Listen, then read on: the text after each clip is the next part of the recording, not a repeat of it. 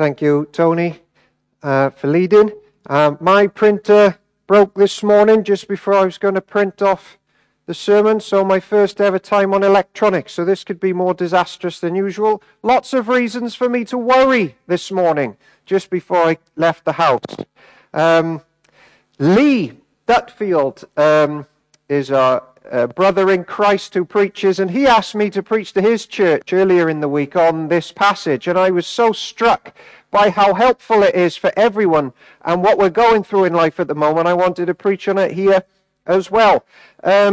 Children, if you're writing things down, trying to follow, write down loads of things that make you worry. And then on the other side of the page, write down ways in which you think church can help you with those worries. So things that cause you to worry, your printer breaks just before you need it, that type of thing, and how church helps. The adults are all thinking there's been loads of reasons to worry this year and last year, which are causing me deep anxiety. Everybody listening worries, probably too much, and we want to help with that this morning. I was going to list all the ways that I've been worrying in the last year, and maybe what you've been worrying about. But that would be the longest sermon in the world. I'm a big worrier behind the scenes. Even in the last 48 hours, what's occupied your thoughts more than anything else? Was it causes of concern? I counted. I've now got 3 grey hairs. So I'm obviously worrying. Maybe too much. Now, there's all sorts of coping mechanisms that we're doing, and I'm reading the statistics, the newspapers, the magazines, social media. There are some really bad ways happening at the moment of coping with anxiety and worry. There's some good ways, but there's some really destructive ways. I used to listen to a song by John Mayer, who's a really good guitarist, in my opinion. I'm looking if the media team are giving a nod of approval because they know music. They don't seem to know who he is. Yeah, okay. So he's quite new, well, about 15 years, and he's got a song called Age of Worry. And in that song, he gives tips on how not to worry and that we all spend too much time worrying. The problem is, though, he doesn't mention Jesus. He's got loads of coping mechanisms, and none of them are Jesus. And if we don't have Jesus, and if we don't know the living God, we should be worrying, because God is angry with us. He's not our Father. He's a God that we're at war with. So our problems are really just beginning. So, John Mayer, if you're listening, like, you stand for so many of us who are trying to deal with life's worries and issues without Jesus. And that's a no-go. Without the Father in heaven and involving him, that's a no-go. There's just judgment outside of peace with God. That's terrible. So, how do we stop worrying so much? And here's the short answer. Every human being needs to sort their theology out.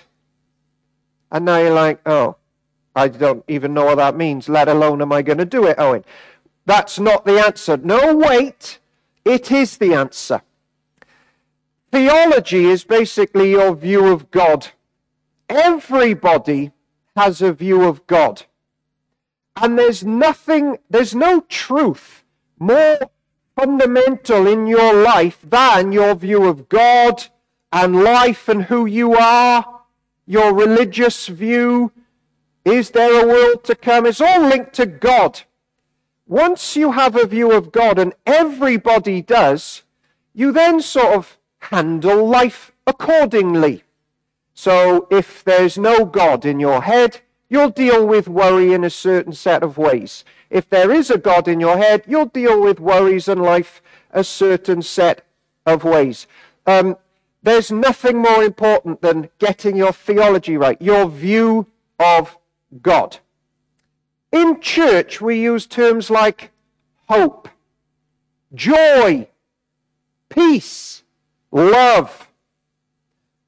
Church talks about that a lot, but none of it means anything without theology. and having the correct view of God. We're all going to be worrying on Monday if the person who's ultimately in control of everything, we've got the wrong view of him. It all falls into place accordingly. And you're like, oh, and I'm not a theologian. You are. Every child and adult listening has a view of God. We're all theologians. Some of us are bad ones. Some of us are better ones. We all live according to our worldview, and worry fits into that. So how do we stop worrying? Well, Jesus, in the passage that Tony read, he's standing on a mountain and he's doing something. He's saying, get your view of God right, and then everything else is going to fall into place. Seek God, get to know him and his kingdom, and everything else will then fall into place accordingly. Jesus is teaching us this. You will worry less if you do what I say and have the correct view of God. And he's been hammering home who God is, and Tony mentioned it in the children's talk.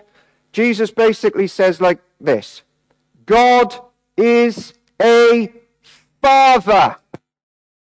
Anybody worrying out there, says Jesus on the mountain, do not worry. Our Father cares. He's my Father, says Jesus. And everybody who's friends with me, I bring them into the family, and then he's their Father too. So, dear worrier, what's your view of God this morning? If you start your view of God like this, he's an almighty creator, and he's omnipresent and omnipotent and omniscient, and all these concepts. If you go there first, this is what's going to happen to you for the rest of the day and on Monday and Tuesday. Your God is so big. He's busy creating stuff and ruling stuff, and you're going to think, well, my little life issues, he's way too busy for me. If that's your starting point of God, he's going to be way too busy creating and ruling stuff for what you are going through. And when you have meltdown Mondays, which many of us do, that's when we start reaching for the booze or self-despair or a new regime, turn over a new leaf, whatever it is, because God is too busy for us. So Jesus has been lining everybody up on that mountain, and whoever's listened to him, and he's drilling this home. Start your view of God with our Father. And he's just prayed before the bit we read, start your prayer life. The prayer that needs to be infused into planet Earth is this: our Father. Start there. Now, people listening, these Bible stories and what Jesus taught, they're not fanciful nursery rhymes which we just enjoy thinking about once a week. This is for you on Monday mornings, or in the nights when you can't sleep, or you get that terrible news that you were dreading. You really do need to believe this. Jesus is on the throne, and his Father is life. And you can be safe with him, whatever happens. There's two kingdoms. People listening are divided into two kingdoms. There's two kingdoms that we're all fixated on. One of them is the Father's kingdom, which Jesus is talking about. And he has his King Jesus that we can talk to all day long. And then there's this kingdom of darkness, outside of God, sin, death, self, carrying all of our problems. That's out there. And both kingdoms have a king. One is Jesus, and Jesus says the other one, the captain of that world and that kingdom, is Satan. And there's a few times in life where these two kings have met.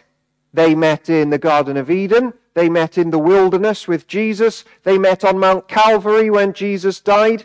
And what happens is the one king demolishes the king of the other kingdom. And the hymn writer puts it like this: they had a fight. Though two had wounds, there conquered one, and Jesus was his name.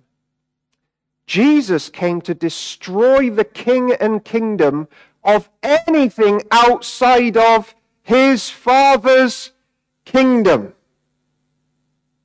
And here's why it matters. The Father is leaning into the lives of his people this morning. His King is leaning over every one of his family members this morning. And he says, come to me with your worries. There's nothing outside of our kingdom anymore. It's all darkness. Come to me. Nothing stops my kingdom from carrying on forever. You're safe. We've defeated the prince of darkness and that stuff, that evil stuff. Come to me and cast all your burdens upon us. And that means this: there's a kingdom with a Father who has unhindered sway ruling this morning. So when 700 women and children were murdered a few days ago in Ethiopia, and large amounts of them were Christians, women and children, Jesus was with them. Jesus allowed it. The Father is in control and will work it for good. Even then, he carried them into glory forevermore. They are safe. And the rescue plan for us all, the message to the watching world is, we need to believe it. Even when we're suffering with anxiety or facing the worst possible things in life, our Father is still in control. Even those women and children in Ethiopia were safe in the arms of Jesus on their worst day. Why? Because our Father has a kingdom, and we're to live this on earth as it is in heaven. And there's no rivals anymore. He's won. We're safe. I don't know if you remember 1989, but I've been watching a YouTube documentary about Nicolae Ceausescu, and who was, nods from the, right, yep, some people here do. He was a communist politician, leader, general secretary of the Romanian Communist Party.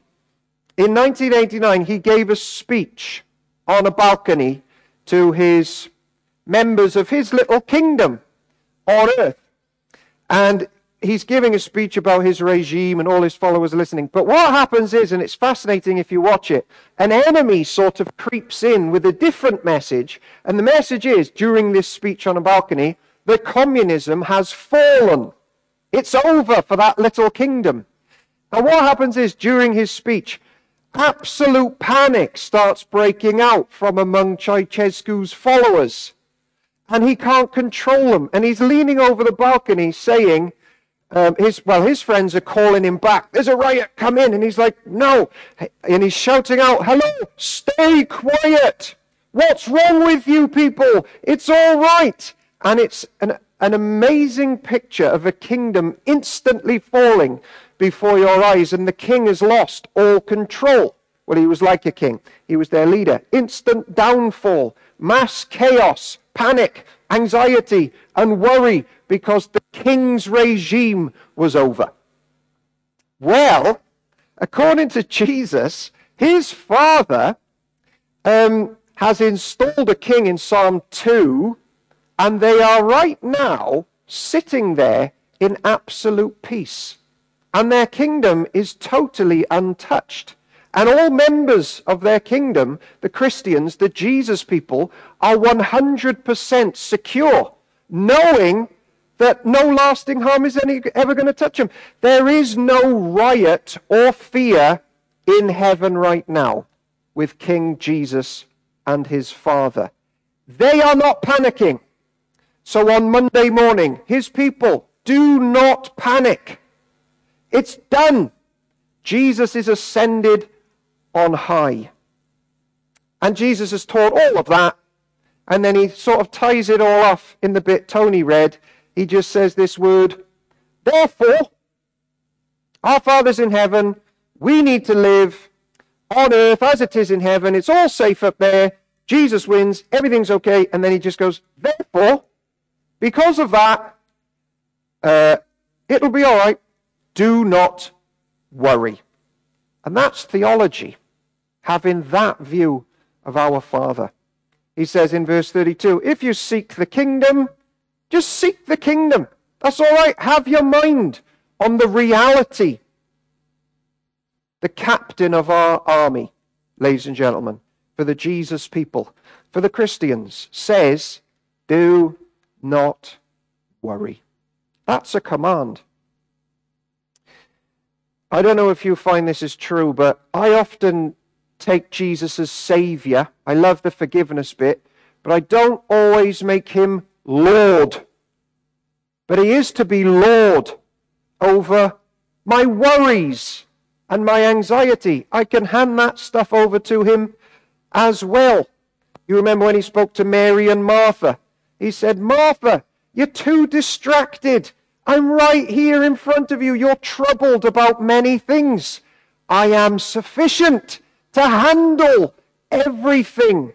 Focus on me. Now, I'm not one to knock the good old King James Version. It's one of my favorites. But if you're reading that right now in verse 25, the English isn't that helpful. It says, take no thought for your life. That's not the best English. Jesus is not telling us, as we're listening this morning, don't ever plan to sort out your problems in life. We do have issues and we're not to be blasé about them. Then he talks about birds of the air, who, if they want food and they're worried about not eating, they have to work to get their food. It doesn't just drop out of the sky. Church isn't to just fall back and just let the whole world roll over them. Paul often talks about lazy people. They have issues because they're not willing to work for their food. And he says that's a terrible, terrible thing. Jesus, when he's worried, or is he? We'll get to that in a bit. Basically tells the Father about it, but then trusts him anyway. The better English for this bit, and it's important about how we act tomorrow, is don't be full of care. Yet make plans to try and sort your issues out in life, but don't be full of those worries and anxieties. I've got you. I've got the birds, I've got you. And then he lists all the ways in your life where that should make a difference. And he basically lists what clothes you wear, the work you do, your body health, your food, your finances. He covers them all in the passage that was read. And the message is this: don't have a God who is general, but doesn't govern and care about the specifics in your life. Go to him with everything. Tony read verse 32. Your Father knows what you need. Have an attitude of trust in him. So, let Jesus shape your view of God this morning. He is a Father. Now, where I used to live, there were some terrible fathers. And I'm not the best father by any means, but there was a particular culture. They were basically boys with beards who sort of sired children and then abandoned the women to raise the children and went off and played their games and whatever it is that they did. There are some real bad parents. And I noticed that dads my age who had walked out on their families because they were quite selfish, would still give tons of presents to their children. They would never give themselves. It was too much responsibility. They ran away from it. But they would flood with loads of gifts. And the message to the child was, I'll give you my money and my gifts, but you're not having me. That is the essence of a bad father. With our Father, we're not to think of those types of dads who are disinterested in our worries and life. Our Father is altogether trustworthy. with every area of our lives that we can come to him and talk to him with. How do we know it? Because Romans 8 said this, he did not spare his own son, but gave him up for us. How will he not therefore also, along with Jesus, give us all things we need? Our Father this morning says this, my son is all I have. He's my very best, and I'm giving him to you. And your sin is going to kill him, but I'm still sending him to rescue you so your sins can be forgiven, so I can be your Father. And there's no barrier between us anymore. I'm giving you everything I've got. Heaven's best is coming for you. That's how much I love you. So you can talk to me about your worries. I care for your soul that much. You can trust me with everything. There's nothing more for me to give you. I've given you all. Come to me. So, don't worry about tomorrow. You're just designed to handle one day at a time.